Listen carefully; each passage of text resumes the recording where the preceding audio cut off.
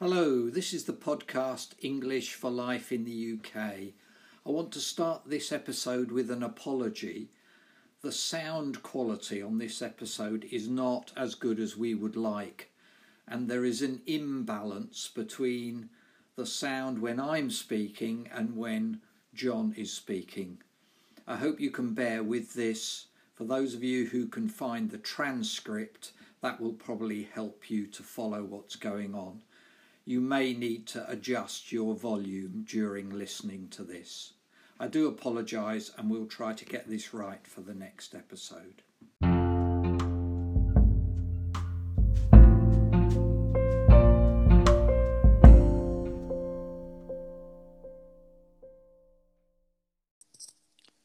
Hello and welcome to the podcast English for Life in the UK. This podcast is for those people who want to improve their English by listening to native English speakers talking about a range of subjects. We also hope that will help you to learn more about life in this country. I'm joined today by John. How are you today, John? I'm very well, Mark. Thanks. How are you? Good. Yeah, I'm good too. It's a nice sunny day here in Yorkshire. Yeah, lovely sunny day in Halifax. It's lovely. Yeah. Great. So today we're going to talk about something called the G7, which is happening this week. This is why we're doing this episode today. It's a very big event happening in this country, in the UK, in a place called Cornwall, which is down in the southwest of the country. And it's bringing together some of the most powerful and important people from all over the world. So we thought we'd do an episode, talk a little bit about what the G7 is, but also then to talk a bit more about some of the other international organisations that exist and where the UK plays an important role. So John starts off by telling us a little bit, what is the G7? Well, G7, Mark, it's very simple initial. It basically stands for Group of Seven. So G7 stands for the Group of Seven. So these are seven of the largest, richest economies in the world. Until recently, the G8, but it was at that point that Russia were excluded from the G8. It went back to being the G7. So the countries that currently make up the G7 group are Canada, France, Germany, Italy, Japan, the USA, and the United Kingdom. And it was founded in 1973 as a reaction to the oil crisis of that year. And ever since, it's been engaged in pushing for free trade and economic development around the world. And why is it taking place in the UK? Basically, the countries take turns to host the G7 conference. So depending whose turn it is, it could be in Japan, it could be in France, it could be in Italy. This year, it's the UK's turn to host it. While I've been researching this, it brought back some memories. I attended the 2005 G7 conference, which was in Gleneagles in Scotland. Not as a delegate, as a protester, I might add. I was about to say I didn't know you were a world leader, John. No, definitely And not. what are the couple of big issues that the G7 might be tackling this week? Well, a lot of the news around the G7 agenda coming up to this conference has been to do with things around climate change, international development, and obviously, very importantly, health during the current pandemic. It's also been quite big in the news as well because it's the first G7 conference that Joe Biden, the new president of the United States, will be attending. And it's seen as very important about the relationships that the new president builds with the other members of the G7, particularly the UK. And I was particularly interested to read about the proposals for a kind of global approach to taxation, particularly taxing some of the big multinational technology companies. That seems to be a an important issue that it looks like they're going to make some progress on, doesn't it? It does. This is coming again from President Biden. It's kind of the question of large multinational companies like Google, for example, and Microsoft and Facebook, who were seen as avoiding tax, where they might earn the money, for example, in the UK or the US, but they might register in Ireland or Luxembourg or somewhere to, as people see it, to avoid the taxation bill that they get in these countries. So I think a lot of the governments, the big world governments, are trying to get together to bring in what they're looking at a minimum corporation tax that these companies will have to pay wherever they're registered. So I think that's going to be quite an interesting part of it. Yeah. So what other international organisations are important that the UK is involved with? Well, as well as being a leading member of the G7, the UK is also one of the founder members and leading members of the United Nations, which a little bit like the G7, it was founded in response to a global catastrophe. Really, it was founded in 1945 after World War II. And the most important thing was to work for security and cooperation between countries. So after the disaster of World War II, the leading nations of the world were very keen that the events of World War II shouldn't be repeated. It did have a predecessor in the form of the League of Nations, which was set up after World War I, but really failed to stop the march towards World War II. And that was the reason that United Nations was set up. The UK does hold a very important position in the United Nations, as it's one of what is known as the 5 permanent members of the Security Council. So alongside the United States, France, Russia and China, of course, who were the main victorious powers in World War II, these permanent members head up the Security Council, and they are responsible for hopefully keeping peace and spreading cooperation around the world. Or at least that's the idea. As part of the United Nations, there's lots of smaller organisations as part of the UN that deal with all different aspects of international relations and international development. So, for example, there's the International Court of Justice, which again is in the news this week because some of the Bosnian, former Yugoslavian war criminals are going through trials. So that's been topical this week. There is the UNHCR, which is the United Nations High Commission for Refugees. So they aim to deal with and look after and support refugees during times of war. There's the International Monetary Fund, which deals with international banking and trade. And very importantly, over the last 18 months, there's an organisation called the WHO, which is the World Health Organization. So as you can see, the UN doesn't just deal with security, it deals through these agencies with all different aspects of international relations. And other ones that you think we ought to mention? Well, I think a very important one from the point of view of the UK is the Commonwealth, because, well, again, that's quite topical because the heads of government are meeting of the Commonwealth are meeting towards the end of June in Rwanda in Africa. And the Commonwealth is an international organisation which consists mainly of former members of the British Empire. So I was looking at the map when I was doing some of the research about the Commonwealth.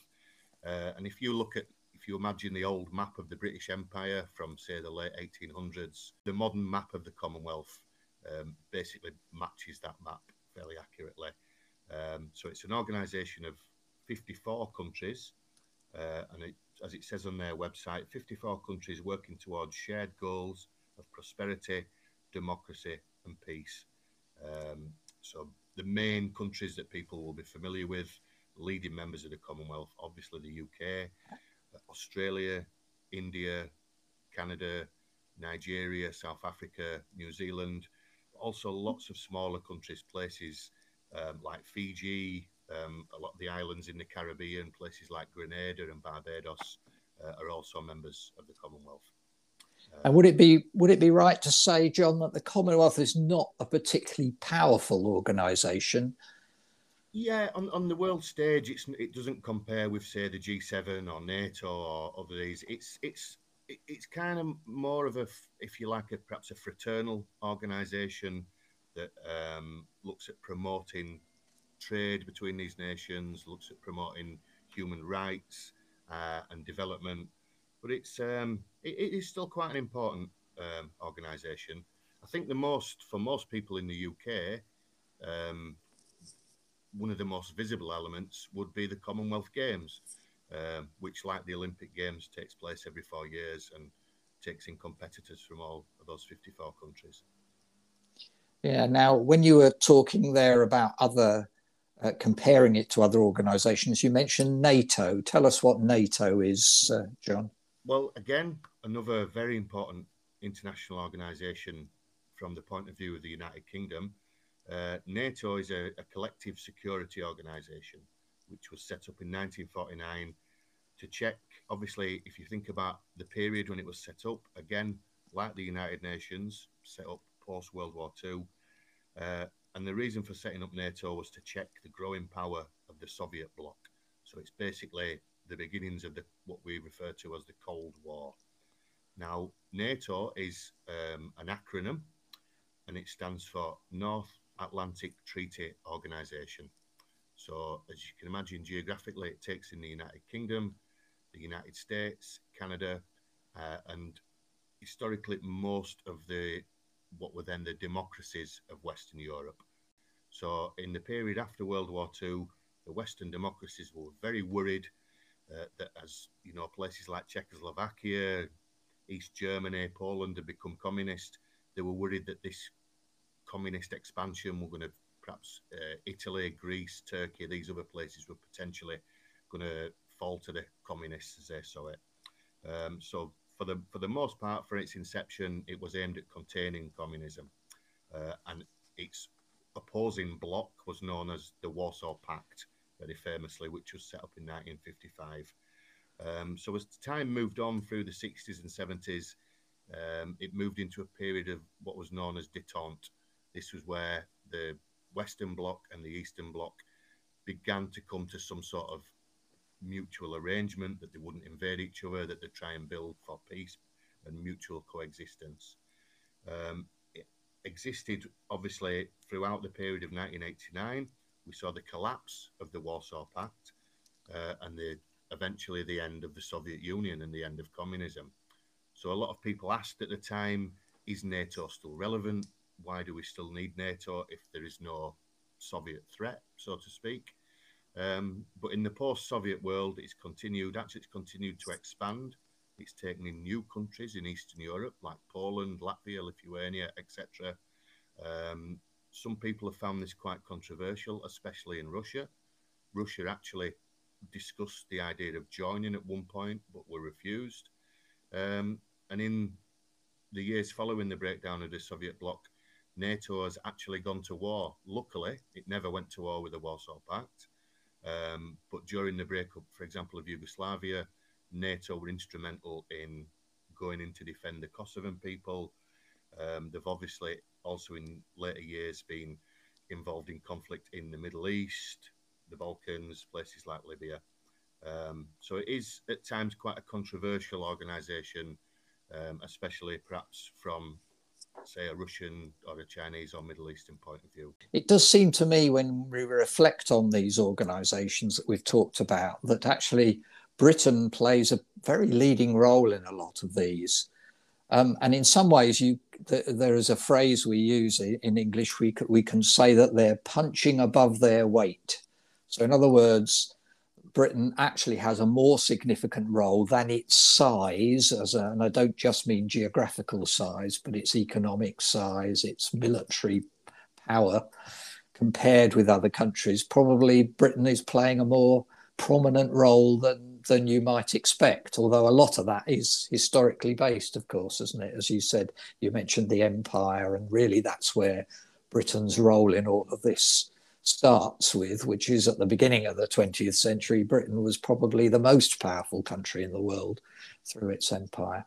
So, John, tell us, if we come back to the G7 then, because, that's why we decided to do this episode this week, because the G7 is happening. Those 7 countries, or even the 8 when Russia was there, you could say it's a bit controversial, really. Why those 7 or 8 countries, and where does some of the other emerging powers in the world come into all this? Yeah, well, it kind of goes back to what you said. If you look at countries like Italy, for example, and Britain punching above the weight, a lot of the representation in these international bodies is based on, if you like, the historic position. So countries like the UK or Italy that might, in the past have been bigger military powers or bigger economies on the world stage, have kind of been overtaken, and perhaps some of these organisations aren't particularly representative of how the world is at the moment. So this has been one of the controversies around the G7, that it doesn't take in, for example, what are known as the BRIC countries. So that's another acronym. BRIC stands for Brazil, Russia, India, and China. So these are seen quite often, along with South Africa and other countries, Indonesia, has been the new wave, the newly developing and newly expanding economies. So that is one of the controversies around it. There is a thing actually as well called the G20, which meets also on a regular basis, which includes the members of the G7, who we've already mentioned, but alongside countries like China, South Africa, and other developers. One of the other controversies around the G7 and the things that it does has been, I mentioned before, myself and several thousand people went to Gleneagles in 2005 to call for debt cancellation. So again, it's seen as these powerful countries holding sway over poorer, more developing countries. So that is one of the things that some of the research I did, another acronym, an organisation called CAFOD, which is Catholic Aid for Overseas Development. And CAFOD, along with a lot of other pressure groups, groups that advocate for developing nations, are calling for debt cancellation. So the G7, all the money that is owed from the poorer countries to countries like the UK and France and the USA, a lot of people at this conference are calling for them to cancel the debt, especially during the pandemic, so that if these debts are cancelled, that the developing nations will have the money to fight the pandemic at the moment. So yeah, in many ways, it is a bit of a controversial organisation, by many people seen as quite outdated, especially in light of, as we see the vast growth of India and China and as new global economics. Very helpful, John. And we'll see what happens in the G7 meeting this week. Yeah. Thanks very much. Thank you, Mark.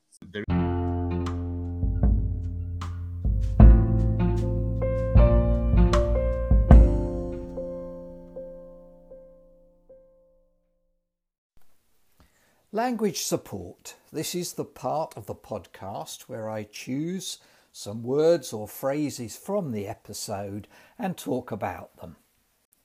So today, because we were talking about a lot of different organisations, we sometimes used the full name, but we sometimes used an abbreviation of some kind.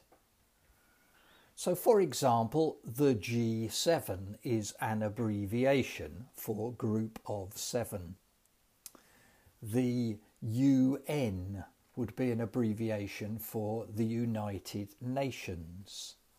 The WHO for the World Health Organization.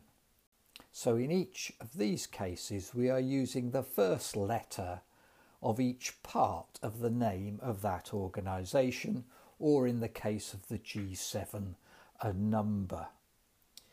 But sometimes those first letters become used as a word, and then that is known as an acronym. So we used in this episode acronyms such as NATO, the North Atlantic Treaty Organization. So we didn't say NATO, we turned it into a word and said NATO. The other one that John mentioned in this episode was CAFOD, the Catholic Association for Overseas Development. So again, we used it as a word rather than spelling out the letters. And of course, there are lots of other examples. So, as an abbreviation, sometimes also called an initialization, a good example would be the BBC, the British Broadcasting Corporation. Very few people would use the full name, they would always call it the BBC. And in acronyms, a good example would be ESOL. ESOL stands for English for Speakers of Other Languages. So that's what we're about in this podcast. There are some good ones used a lot in social media these days. For example, people will often say LOL, and LOL stands for laugh out loud. Those are some examples of both abbreviations and acronyms. Look out for them and I'm sure you will find other examples. That's it for this week. If you want to find out more about how to get the transcript for this episode and about all our other episodes, then stay listening.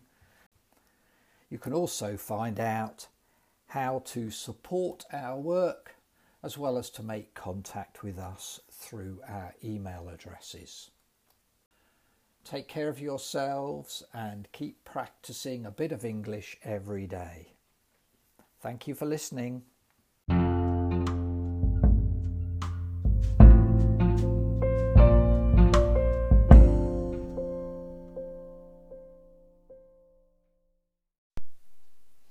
You can get the transcript for this episode and all others through our website www.stauggustinecentrehalifax.org.uk.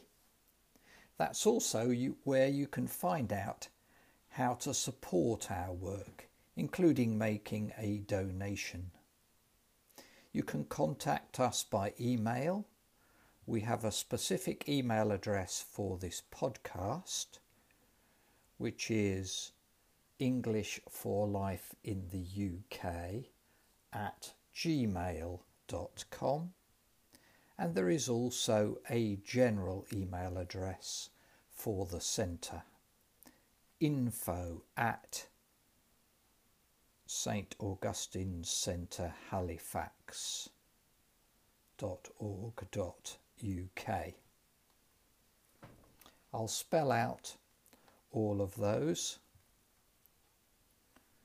So the website staugustencentrehalifax.org, that's org.uk. The email English4 spelt FOR, Life in the UK.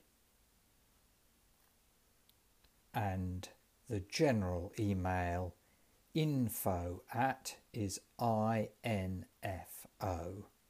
at, and then the same as the website address.